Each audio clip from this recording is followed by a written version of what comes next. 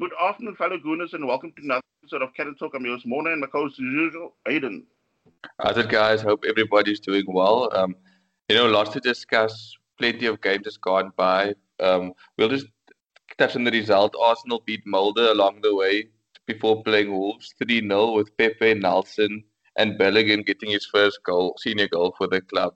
But I'm sure, most of our attention was actually focused on the Wolves game coming up because points were dropped by rivals, and we knew this could be an opportunity to get back into the running for top four. Yeah, Arsenal, a game, that I was dreading, facing Wolves because the last league win was the 1st of November versus Man United. And I mean, we didn't have a home win since October the 4th against Sheffield United. So, tough task at hand. Yeah, I thought we would have been up for it. I mean, we've been given the opportunity, time and time again. I always tell you personally, this is a big chance. We can do this. This is an opportunity. The team just flipped up there and there about us. And, it just seemed, from the first kickoff already, Arsenal seemed once again, almost at Aston Villa, like not as bad against Aston Villa, but almost like this 9 o'clock kickoff seems to be or 9 o'clock SA time kickoff seems to be really Arsenal seem to really struggle to playing this time. I don't know if they're tired or want to go to bed. Yeah, I mean, Arteta stuck with a back four in a 4-2-3-1 formation. As you said, very slow start again, which is, it's actually becoming tedious to talk about when you don't see any sort of change, where they literally come flying out of the traps. And I mean, that's something we've been really asking for. But a big moment in fifth minute, clash of heads between David Luiz and Jimenez. I mean, Luiz is attacking the ball, and I think Jimenez barely knew what hit him by the time, he wanted to just get a clearing header. He headed to it. And I mean, after a 13-minute delay, Jimenez then gets rushed to hospital. And I mean, from us here at Cannon Talk, and I'm sure most Gooners, we also wish him a speedy recovery because, I mean, it was a terrible accident. And I mean, you could even hear it loud and clear on the telly. Yeah, it was quite a scary injury to hear, and like you said, hope he has a speedy recovery. And you would think Raul Jimenez out of the game. We think, okay, Arsenal kind of you know don't have that main target man, even though he hasn't been firing on full cylinders. But they don't have that guy of Raul Jimenez to take care of, since he was always a big part of the attack. Yeah, and I mean, I think another point also I want to add on with regards to that incident. Uh, for me, like, of course, as I say now, it's my personal opinion, but I think it's a real big mistake by Arsenal allowing David Luiz to stay on after Yes. that thing because look, how many times haven't we, and I'm not just talking about Arsenal perspective, I'm talking of if you watch any football, if you see a heavy clash of heads, there's always that thing where they say it might not you might not say pass that staff when they give you that concussion test thingy.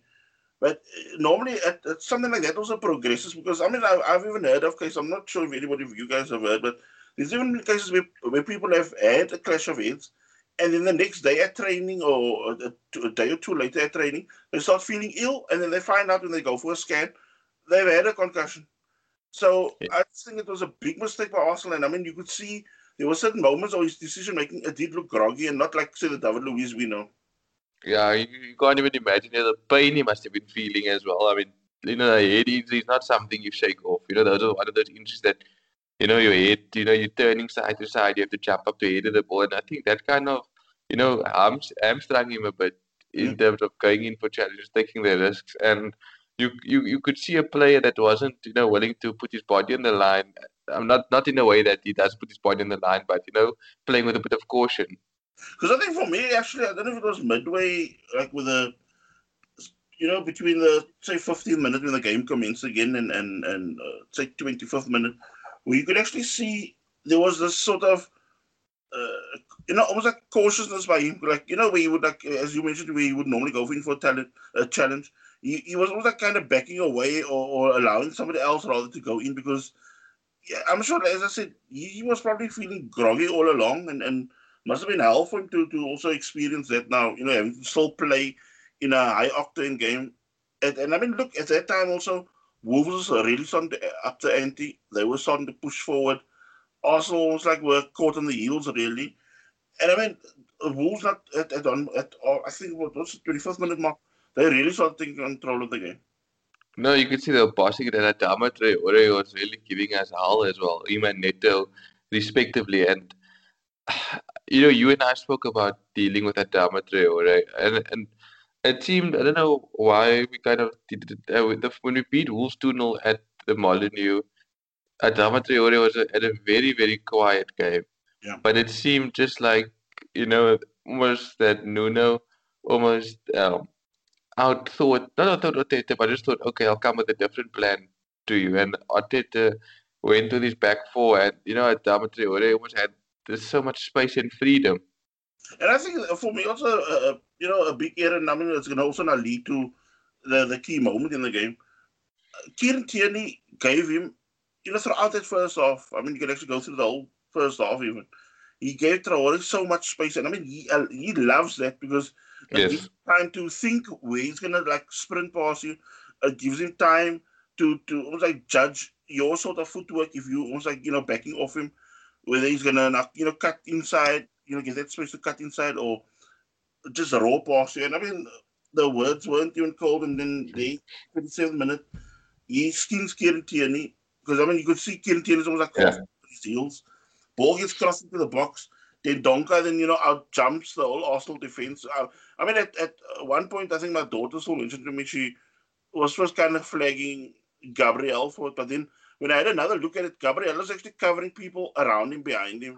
That's in that area, and it's almost like the David Luiz, of course, leaves everything open there. Hector Bellerin is also kind of slow to react, coming back. Of course, everybody else, that's ahead of Bellerin, they are also slow. So, I mean, the Wolves are so, literally, pardon the pun, swarming in the pack, around that whole Arsenal area. And I mean, by the time Dendonka ends up clipping the crossbar with his powerful header, the ball comes out. Nobody's really reacting to the loose ball. And I mean, Neto swoops home and slots it in 1-0 Wolves. You can see that, Arsenal's was a few tricks with players. I mean, if you then Donker could fit in Arsenal and him and Partey could have a lovely partnership because, I mean, you look at Xhaka, I don't know if it was that, there was another corner or it was that where he out-jumped Xhaka heavily to header that ball against the crossbar. And you think to yourself, if you had there's a commanding presence right there and you'll see all over the pitch. We always say, you want someone with chalk on his boots at Arsenal. Look at Adama Traore leading up to the goal. He gashes Kieran Tierney and puts the cross in. We don't have that. Why couldn't we have signed Adama Traore? At the moment you're looking at on the wing you have Nicolas Pepe or the play Willian or something like that.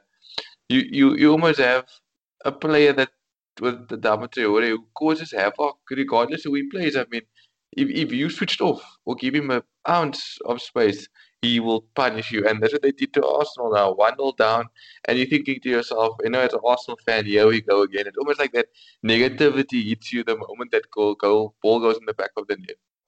And then, of course, 3 minutes later, for us schoolers, it felt like against the run of play. Arsenal go up with the one, rare attack. Willian ends up getting, for once, pinpoint cross.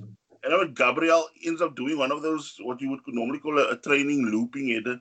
Because, I mean, he ends up heading the ball goalwards. And I'm still thinking, okay, Patricio has this. But, I mean, when I saw the sort of loop or arc on that ball, when it just dropped into the net, I thought, wow, that we really stole that goal. I feel sorry for Gabriel. I mean, yeah. He's the type of player that, if Arsenal don't sort out their problems in the next year, maybe, or, you could be on the radar of Barcelona or Real Madrid or, even Liverpool might want him to partner with Dijk. And I'm not even exaggerating. He's a top quality centre back. I mean, there's somebody we've been crying out for years. And if you can get the right partnership with him before it's too late, because there's something I'll probably touch on after the game. But that was a good goal from Arsenal, 1-1, and you're thinking, or I was thinking personally, can we flipping at least salvage some points here because we need it, and the opportunity is there.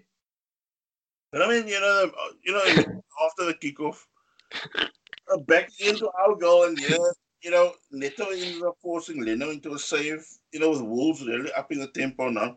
And I mean, it looked like they knew, okay, we not scored, so now they're going to take now full advantage now, pressing us. And it's almost like we were getting into that point where I was telling you where sometimes we end up sitting so deep or playing so deep. It's when teams get a sort of stranglehold over you, we can't really get ourselves out of it or out of this sort of rut. So, we end up getting just caught on our heels. Everybody starts, being almost like half compact on each other at the back. And it was like, it just adds to the confusion. And I mean, also there again, the way it ends up playing out, 42nd minute, Leno then ends up fumbling a Neto shot. And I mean, Podence bundles the ball in. I mean, like an ugly goal, but I mean, he ends up bundling the ball in, and it's 2-1 before halftime. But he used some good, presence of mind there to flick it over this oncoming sliding Gabriel and still volleying it past Leno. But if you look at the goal starts, Xhaka gets almost turned it out muscled by Traore. Sprints, Yeah. gives the ball to Neto. Also has acres of space to do things, gets the shot away, and everybody's just switched off. Like you said, everybody's on the heels all the time, not looking like they want to be part of this team, and you get so annoyed. I mean, Arsenal signing players like Willian, why not sign a guy like Neto? How do you miss a guy like Neto or Traore? But instead you go and sign, and no disrespect to him, but Willian, who's gonna probably has about 2 seasons left in him, where you could get Traore, who imagine you have a Saka, Traore, and a Aubameyang, or what I mean? Or Neto coming into the Arsenal side. It's just, I know this is just a Wolves team that we played against, but you sign players who can make a difference in your team and add more value to it. But, you know, as it goes, we keep on signing sometimes players who are liabilities at times to the club. And I think like for me also, what this game also showed at that point was, Granit Xhaka is just not good enough because you know, people can, or sometimes, if he plays a few good games, you give him the credit and that. But I mean, you can see he's really struggling because he's also even gotten to a point now where he's reverting back to his old self, where he's now playing almost like 40 or 50 passes in his own half instead of driving the team forward. And I mean, he's got no idea. Like, he tries to end up with that expensive passes. But I mean, it only gets that far done, the job done, because most of the other balls that he ends up playing gets intercepted. And by the time it does get intercepted or he gets, bundled of the ball, you don't have the legs to go back again to go into defensive mode. So it's all sorts of chaos now. I mean, I don't know, maybe if say Party comes back from the injury, maybe you can see sort of Xhaka form, eating the form again. But I mean, for me right now, especially when you're looking at him now to kind of stabilize the midfield, it's a total wrong option.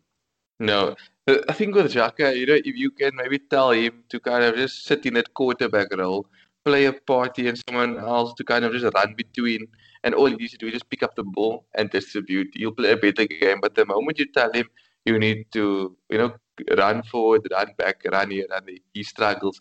He just needs to be told, sit in front of the back four and maybe just pick up all the loose balls and distribute. But otherwise, you're going to keep on having the same problem. And One guy I also just want to mention, sorry to interrupt, but if you look at Fabinho, he don't look like somebody that got say yeah. so speed on him. But I mean, if he makes a mess up in the opposition half, I mean, it's guaranteed that he's gonna track back, and I mean, he's breathing down your neck already, and he's gonna probably get in the tackle ahead of you. His tackles are second to none. Eh? Like, have you seen his timing of his Yeah, tackles? Sometimes you see a guy getting away and you just see him takes the guy out, ball and all. And we miss that in the team. Yes, you have a Thomas Partey, right? He's a very good signing. But you need someone who's going to work alongside him because you're not going to get the best out of Partey if you're just going to expect him to do everything. So Arsenal need another guy, either like Partey or like, Fabinho or Xhaka can maybe start taking that kind of role and responsibility where he just sits. yeah. Because Neni, also does a good job working off the ball. But, we're struggling for that second guy. I don't know if Lucas Torreira would have added the difference in that position with Partey. I don't know. Then back to the game. David Luiz wounded started opening up again in the 44th minute, just as we entered now halftime. Second half, Luiz was inside by Rob Holding. Also, I mean, you could start see, as the game now started going into its form again. Wolves did try attacking for some part, in the early parts of the second half, but also they were getting to us also sort of what we have, we hold. So it's not like if you're gonna come at us, then we'll probably counter attack you, but we're not gonna go, all out attack like the natural game. Um, I think Traore then ends up getting booked for diving. I mean, it was a good challenge by Gabriel. I mean, I think he just pulls his foot away in time when Traore is about to start throwing himself to the deck. Uh, Arsenal, of course, then have this typical brain fart moment where Bellerin again ends up giving a needless back pass. I think that Podence ends up nicking in to steal, but I mean Rob Holding then comes to clean up the mess that Bellerin left. Oh, it's we just seem so nervous, and it's like these players lack self-belief. You would never say these are the guys that beat Wolves the end of last season, beat Liverpool, beat Man City, and beat Chelsea. What has happened in that time to now, and they just struggle. They made opportunities in the second half, but you have to look back and ask yourself, were the Wolves really quaking in their boots? I mean, 65th minute, Willian then comes off. I mean, but for the cross, there was nothing, that led to the Gabriel goal. There was nothing really contributed to the side. So he comes off. Reece Nelson comes on, and for me, that was almost like the moment where you could actually see Arsenal look fresher, look like Yes.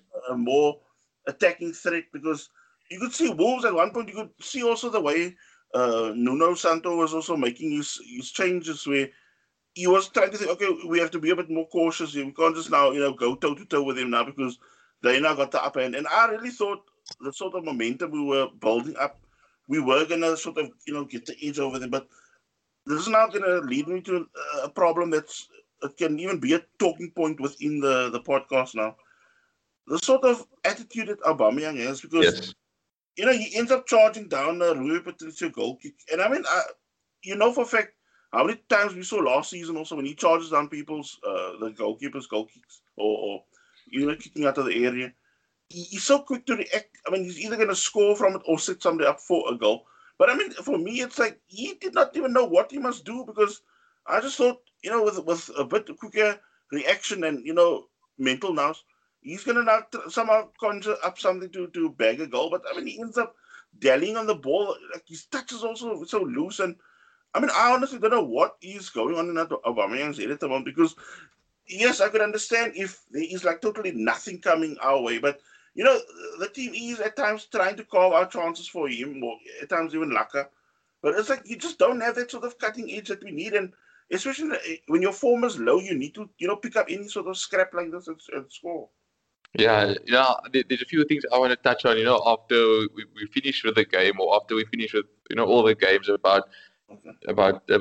Aubameyang in general and the team. But, you just couldn't see anymore, Arsenal, like, at the game headed off, into late 70s, 80th minute. Mm. You know, I've mentioned this like many times, and I probably sound like a broken record, but you remember Arsenal, even like, you know, even when we weren't successful in terms of the silverware stuff like that, but come 70, 80, 90 minutes, Arsenal would hammer at you until, they maybe sneak in an equalizer or something, but it's just flat. The team doesn't even seem to worry anymore at when it becomes like 75th minute, 80th minute, the teams just set up their store and the game just peters out. Lacazette then comes on in the 81st minute for Granit Xhaka, and I think a minute later, fantastic ball by Bellerin. And I was really thinking to myself, this is now a on the money cross. Let our main man, Yeah. attack this ball. And what does he do? He just like barely glances the ball sideways. And I mean, he's not even working the keeper. He's not even coming with intent. And even just listening this morning and last night also to that couple of Premier League football shows with Ian Wright and Glenn Hoddle and even Ian Wright. And I mean, look, Ian Wright loves Aubameyang. Yeah. And he even said, if he showed a bit like the sort of intent that Cavani went for his goal against Southampton the other day, or something that Jamie Vardy would do, even if he's going to get Yes. in the face or whatever, he's going to throw himself with intent at the ball.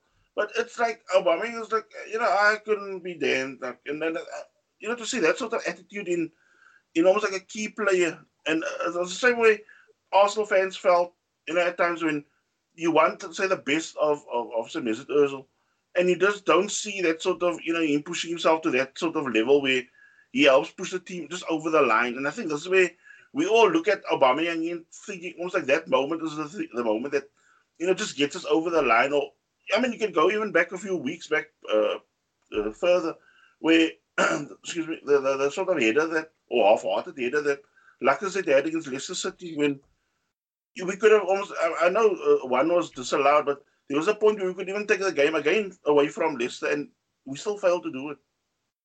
Yeah, no, you're 100% right. And the thing is, I always think about Giroud, but when we had Giroud, we needed a top class striker who could finish. And Aubameyang's goals have been key, no doubt. But you must have Giroud, that attitude and hunger he had, to That give his all for the team.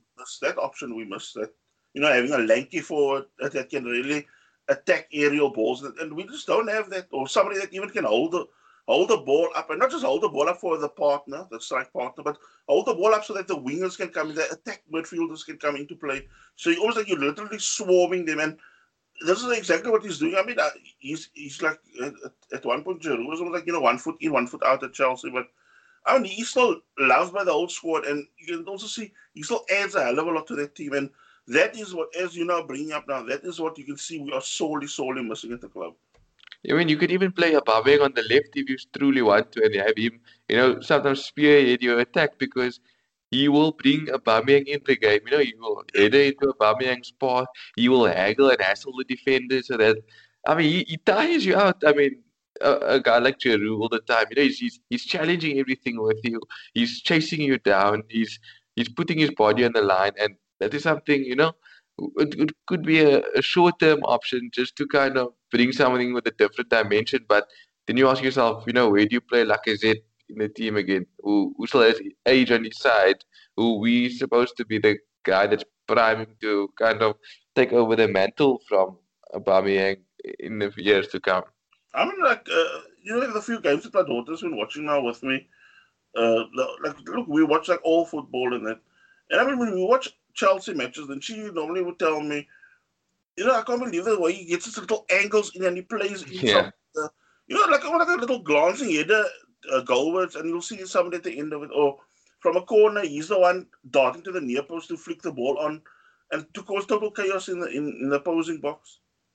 And mind you, he's contributed to a lot of assists for like key assists. You talk about both FA Cup finals we won, Hull City and Chelsea. And Yeah. you also just look at those goals he gets, when he sticks his head in or he does something.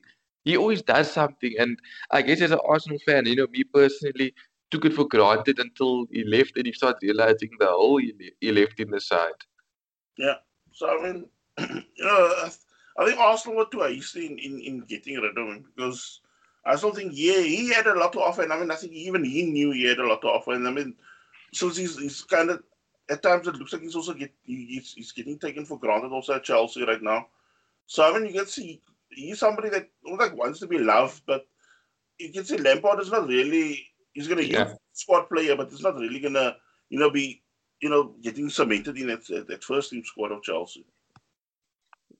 Yeah, but yeah, and I guess it's starting to show that, like you said, we're missing it in the squad, and we just couldn't trouble Wolves. And like you said, if Arsenal don't trouble you with their style of play that they initially set up to play, Yeah. then there's no way getting around it. Like they're going to struggle, and then there's no plan B. So we need somebody in that mold at least, if not Giroud, because I see he's 34. So you don't know how much you can get out of him. So yes, no cigar getting the equalizer for Arsenal. End up losing 2-1 full time score. But and I mean for me, shocking reading at the end of the game. After 10 games, 5 losses and 14th in the league. Ah, that's. I mean, even Roy Keane had a go at us saying that he thinks we won't get relegated. We're good enough to not get relegated. But Yeah. yeah, so I mean, you got to wonder, where to from here. Mm. So we switch our attention now to Arsenal versus Rapid Vienna. A nice distraction to be in the league. The Austrians hit to London, chasing second spot in Group B. Since, I think Molde slightly has, edge over them at the moment. 2,000 Gooners were already allowed into the stadium as UK clubs now, allowing small amounts of fans back in, which was, amazing. Not only sight, but also sound because you could actually hear, you didn't need EA Sports supplementing the audio, but you had now, real crowds singing, chanting. And for me, there was a real buzz. And even before the game, people like Martin Keown and Peter Crouch that were the pundits on the evening, even they also said they had like goosebumps just listening to them. Yeah, I guess one takes for granted all these things that COVID took away, and it's good to see the fans are back in action again. They play a big part Yeah. in willing the team on, especially in a game like Wolves. Previously, we had fans cheering you on. Maybe a different result, but I think Arsenal made a lot of changes from the league game, so we almost saw an entirely different squad coming up, and good to see Pablo Mari back in the team again. Yeah, it was a full 11 changes for Arteta. The starting 11 was Runarsson, Cedric, Mustafi, Mari, Kolasinac, and then midfield was Nelson, Pepe, Elneny, Ainsley Maitland-Niles, which was surprising and all, but actually a pleasant surprise because we all know Maitland-Niles wants to be in that slot. Up front, we had Lacazette and Ketia, and I think the formation, even though they put out 4-2-3-1, the more I was watching the game, it's like, when the game started, and that you could actually see the game taking shape. And it was actually something like a 4-4-1-1 because Lacazette was playing more like a central attack midfielder or slash number 10. And Ketia was, leading the line. What was your thoughts, the sort of setup? No, I enjoyed it, and I think, like I said, you see, you could possibly work around having like I said playing with Aubameyang if you do a similar sort of formation like that where they play, like I said, as a cam or second striker. I think it allows him to get into the pocket of space. It allows him to distract defenders to put players out of position, and it will allow Aubameyang freedom. So I think it allowed Nketiah more of a, how can I say, in Nketiah when he plays up front, he struggles because there's Yeah. no support. And I think it brought out more out of Nketiah, and I think this role could be a bit more suited for Lacazette, funny enough. What I actually enjoyed, of course, look, we still go through, slot by slot with how things go, highlights and that in the game. But I think what I really enjoyed about watching was Nketiah's game, and I'm normally one of his biggest critics, but I Yeah. love the way he was doing the sort of runs that Michael Owen used to do back in the day for Liverpool, where he Yes. would run, like do a diagonal run, and he's like taking 2 to 3 players with him. And it almost like just opens up everything. And I think that leads, that one point where Maitland-Niles ends up, we're still going to get to it, but the Maitland-Niles chance, that was something that Eddie Nketiah, of all people, created. Yeah. No, I agree. I think if you get the right personnel playing in the positions, you can make it work. Yeah. So the deadlock gets broken 10th minute. Our new number 10, like I said, picks up the ball, the loose ball in the middle of the Rapid Vienna midfield. He ends up just, kind of lining himself, edging himself forward, and almost like out of the blue, he just lets rip with his rocket, and just zipping past the keeper, 1-0 Arsenal, what a stop. Yeah, only we could put that in the Premier League, but yeah, the keeper didn't know what to do. So it reminded me of Alexis Sanchez versus Aston Villa, that we sure even just smiled afterwards because he knew. But yeah, what a shot and what a way to start the game, and I think he needed that. It kind of gave him that boost of like, when you could see that the way he celebrated how much this goal meant to him. I don't know what I love the idea of the game, and of course, yes, I know it's just, say people will say, yes, it's just Rapid Vienna, but for me, it's just, to have a start like that again, it was almost like, giving you that sort of throwback to, when we were, like, wiping teams off the park, because just the way the start is so, intense and aggressive, because look, the tackling was going in hard, the pressure was almost like half smothering in them at times, and the constant, interchanging of players and the running of the ball. I loved it. Yeah, Reece Nelson made a massive difference starting, and I actually hope he starts on the weekend because he adds a lot to his pace. He's very quick thinker on the ball. He doesn't hold it too long, and he always looks to play someone in space. Yeah. 18th minute, then Reece Nelson ends up taking a corner. It beats the whole Rapid Vienna squad, and Pablo Maria, of all people, nips in and scores 2-0 Arsenal. Good way to get return. And there's one thing that always stuck to me that you mentioned, and you mentioned it way back in one of the podcasts, that the Arsenal defense always seem a bit calmer when you have Marie in the middle at the back. I mean, you could put Mustafi next to him, and there was a time Mustafi was playing well next to him as well. But it's just, I think Marie, if maybe even Gabriel could forge a partnership, with Luis deputizing when he needs to. It could maybe be something that could work moving forward. Look, I know, of course, early days, we've seen him only, say, in a handful of matches.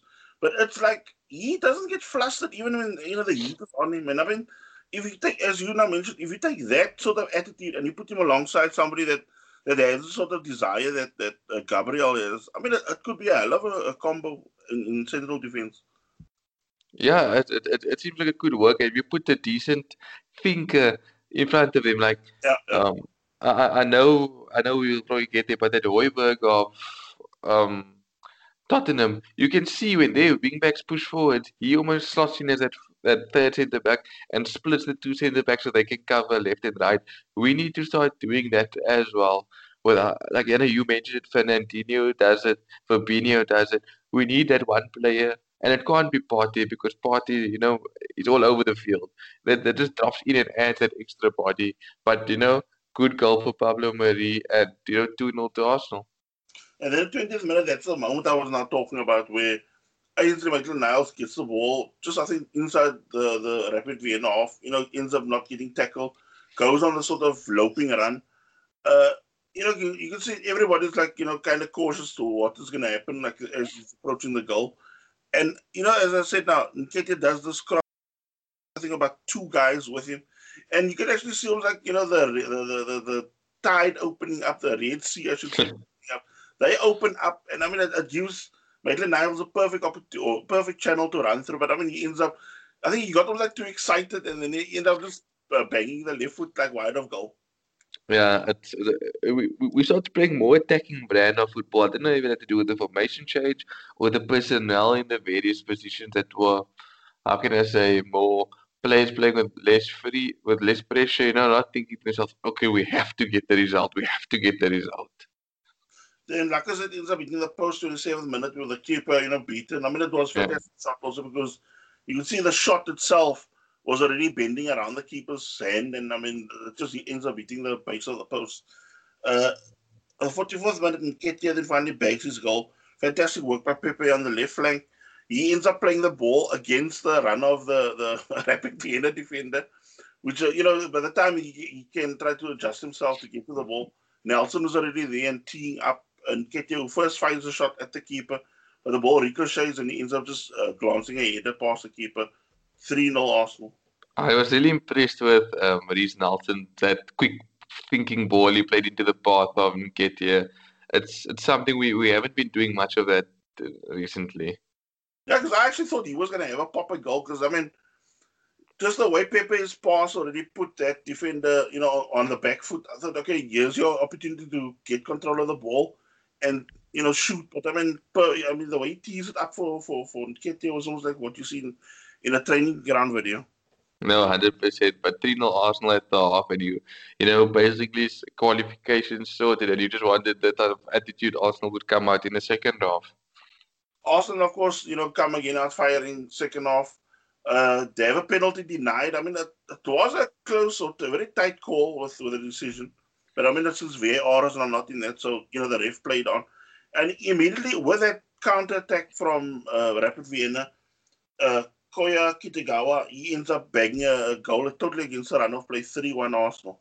Colasinus did try his best. I know you always slate him for his defensive awareness, but he did very well there until shame, and eventually the ball ends up in the net. What was it first? A block with the backside, yes. The chest. Yes. The third opportunity goes in.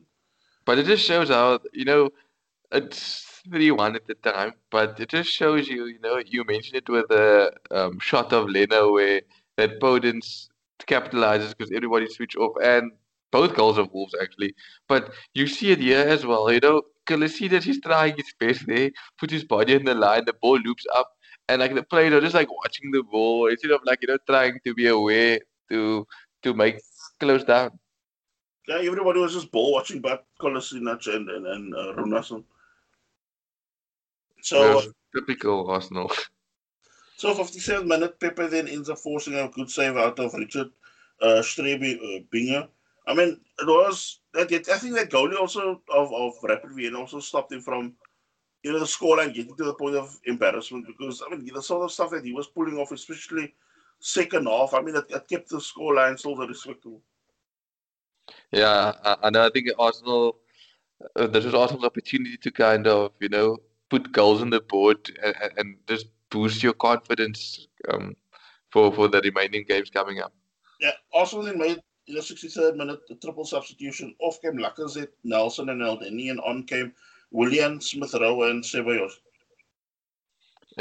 Good changes in getting some fresh legs on. I wonder if it gave us an idea of who maybe he wants to start on the weekend. Yeah, 66th minute, fantastic work by Maitland-Niles. I forgot who was the one leading up to the whole move, but great work to get in the box. Was it Ceballos that played him in? Yeah, I think it was Ceballos. Because I mean it was like inch perfect pass, and then I mean Maitland-Niles gets the ball, tees up Emil Smith Rowe, and the youngster bags his goal. 4-1 Arsenal. Good to see him back on the pitch again in Arsenal colours. Yeah, I love though. We could actually hear the microphone chatter as they were celebrating the goal. Where they were giving away, I think Maitland-Niles, I forgot the line that he actually told Maitland-Niles. So it's almost like, you got your goal in the game. Well, that's good. It's good to see that camaraderie still there in certain players. Yeah, 70th minute, Mustafi then came off, and then the long forgotten Callum Chambers, he made the squad. I mean, I was so happy for him because look, his injury came also at the worst time because he was just hitting a sort of patch for Arsenal, and I mean, I think it was still the Chelsea game where up to the point where he got injured, he was like dominating the game at the Emirates, and then he came off, and it's not like the whole game plan actually went out of the window that day. Yeah, it's good to hope he can get back to his old form because I mean, there is still potential there for him. I mean, it's just unfortunate every time he's been plagued by injuries. Then 80th minute, Ceballos and Eza, finds a shot at a free kick at goal, which the keeper just saved. I mean, I first thought it was like a real fantastic free kick, but when I saw from behind, it was almost like it just bent around the wall, but it didn't. Something was like straightening out, and it was like a straightforward save for the keeper because I was actually thinking he was going to try to gun it for, the left or top right corner, just one of that to get the keeper really working. Yeah, it seemed like he just needed to hit it a bit wide. It started free kick a bit wider to get that bend to come in like he did. That's why it probably ended up so close to the keeper. Yeah, then 81st minute, Callum Chambers in has a corner headed, like one of his corners headed off the line by Erkan Kara. I mean, it was a good looping header, and I mean, it was, on the money to be a fifth goal. Yeah, it would have been nice to have a nice high five and scoring 5 at the Emirates. It would have been a good confidence booster since we've been always running a drought there recently. Yeah, I think we also need a good flood of goals. I mean, I just hope we can get a sort of flood of goals also in the league eventually because it's not like the goals have dried up there and we kind of free scoring in the Europa League. I guess it's the personnel playing with less pressure on his shoulders. I think Arteta was maybe too rigid in the Premier League, where he plays with a bit more expression and freedom in the Europa League.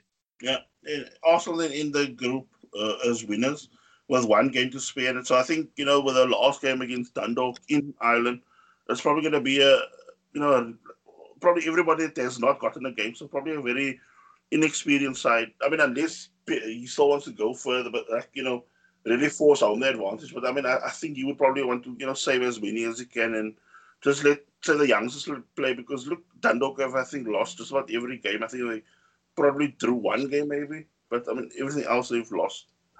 And I do think also that and I'm not sure the date, but the Carabao Cup quarterfinals is coming up very soon. Yeah, that is a game I think coming up. I believe something like 2 weeks time because I think next week is still the last round of Champions League, Europa League ties. And then I think the draw could be already there for the knockout phase. Before there's like a big pause in the tournament. We now just spread our attention out to the North London derby, big match of the week.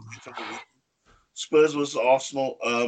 This is now, a North London derby where Spurs haven't lost now to Arsenal in the last 4 matches. Well, they've won 2, they've drawn 2.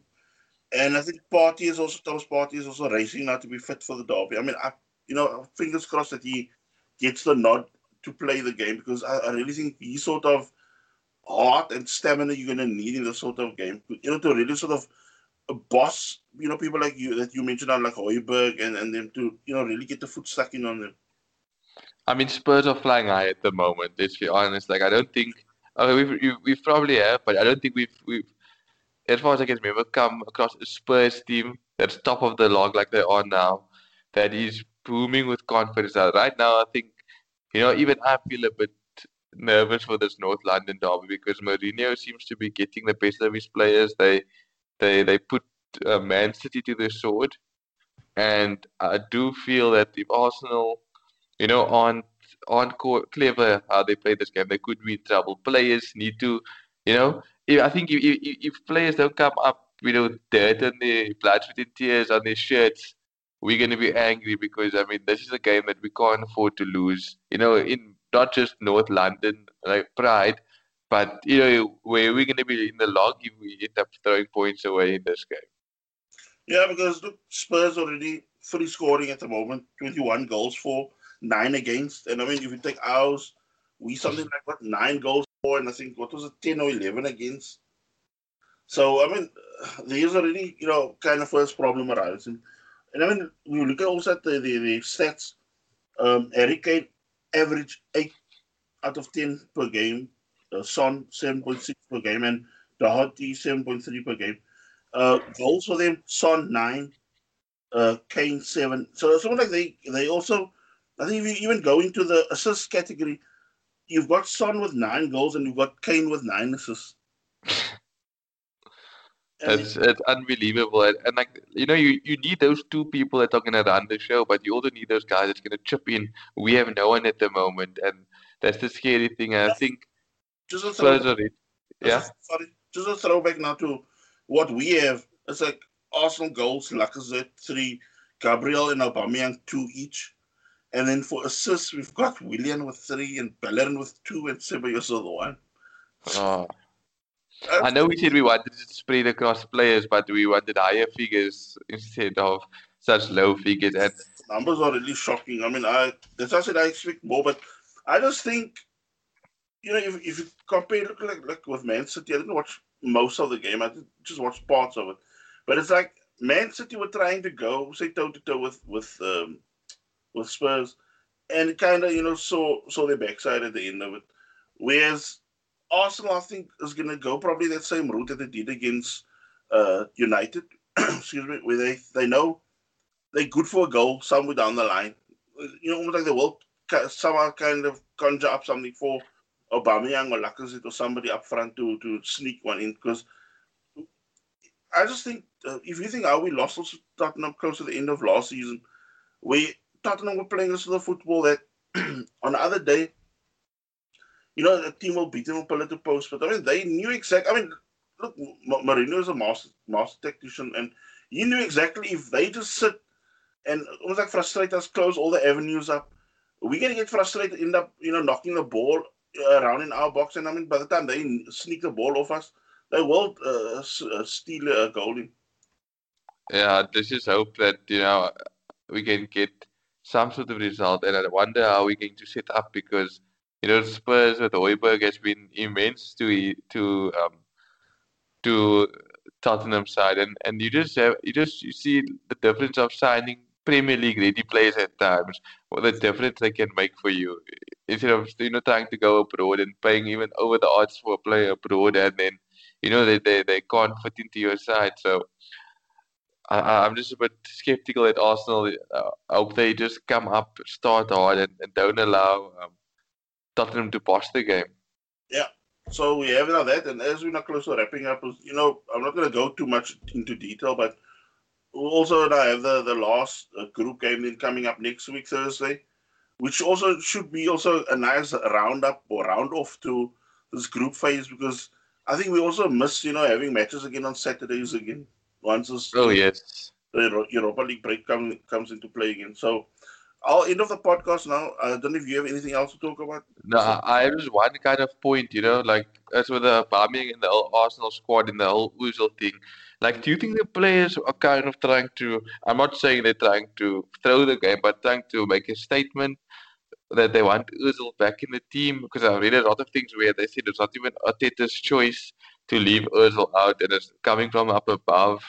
And there's just so many things going around. But I mean, how does Arsenal go from dominating Man United to just utter poor performances, off the bat straight after those games? I mean, Yeah, 'cause I mean, like that Villa one was almost like a real slap in the face of how bad we can be on the day if nothing is going to get changed creativity wise in the squad, because it also came down to that there was also nothing being carved out in the middle of the park. So people like Grealish and what's the other? Barkley, they were just allowed almost like the freedom of the Emirates to dictate whatever. But I just think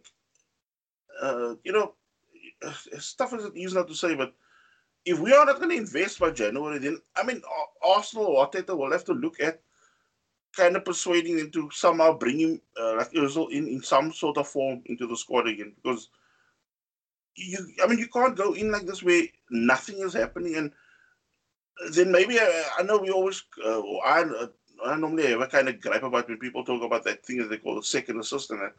But maybe you need somebody like that to lead us to something further then, because if we are not gonna, dip in our pockets to get some sort of creative player like that Salazar of Salzburg, or our of Lyon, but I mean I don't think he wants to actually leave, in such a key point of the season for them. But I mean, like with Salzburg on the verge of almost like elimination from the Champions League. Maybe that's also an option for us where we can use somebody like that in the league again. And Jack Wilshere on a pay-as-you-play, I know that's been thrown around a lot. Do you think that's worth a punt, or do you think we have really too many promising youngsters that we don't need that in the team?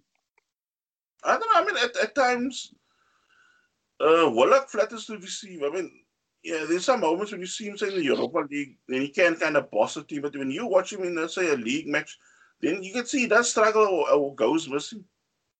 So, I mean, I'm not, 100% sure how I would go about that sense. But, I mean, as I said, come January, if we cannot get rid of people like, say, Socrates and even Özil, then, I mean, maybe Arteta will have to look at somehow integrating him in the squad in some form. Nah, definitely, especially with Özil. If you watch his highlights for the team, you see he has the potential. And I think if you can get, like you always mention, two bodyguards in the center mids of the park, I mean, you can allow him to play his game, which we kind of need that guy to unlock teams, even if he's a flat track bully. Like, he can only perform against the weaker teams. It all adds up because it's a season. It's a marathon, not a sprint. You just use him in certain games. When you play a certain type of team, then you play him. But if you're gonna play, like, say, top 6 team or whatever, then you go back to your solid guns again. Yeah, and if you think about it, at the end of the day, Arsenal seem to be. I'm not saying all the time. We've been coping fairly well against the big 6 teams. So you leave Özil out and go with that more rigid formation. When you come against the smaller teams, no disrespect, because at the moment it doesn't seem to be smaller teams at the Premier League, but you play a more free-flowing game. It's almost like, you need to kind of play the Wenger way against the lower teams and the Arteta way against your big 6 teams. That kind of combination could help you win or end you in the top 4, or at this point now at least get us in the top half of the league. But yeah, that's all I have on talking points. Yeah, that's a good point to wrap up the podcast with. I hope you guys have a fantastic weekend. Let's hope the North London derby, we can get something out of the game, because I mean it's going to be one hell of a game. So take care, guys. Stay safe. Bye. Stay safe, guys. Let's hope we can win at White Hart Lane.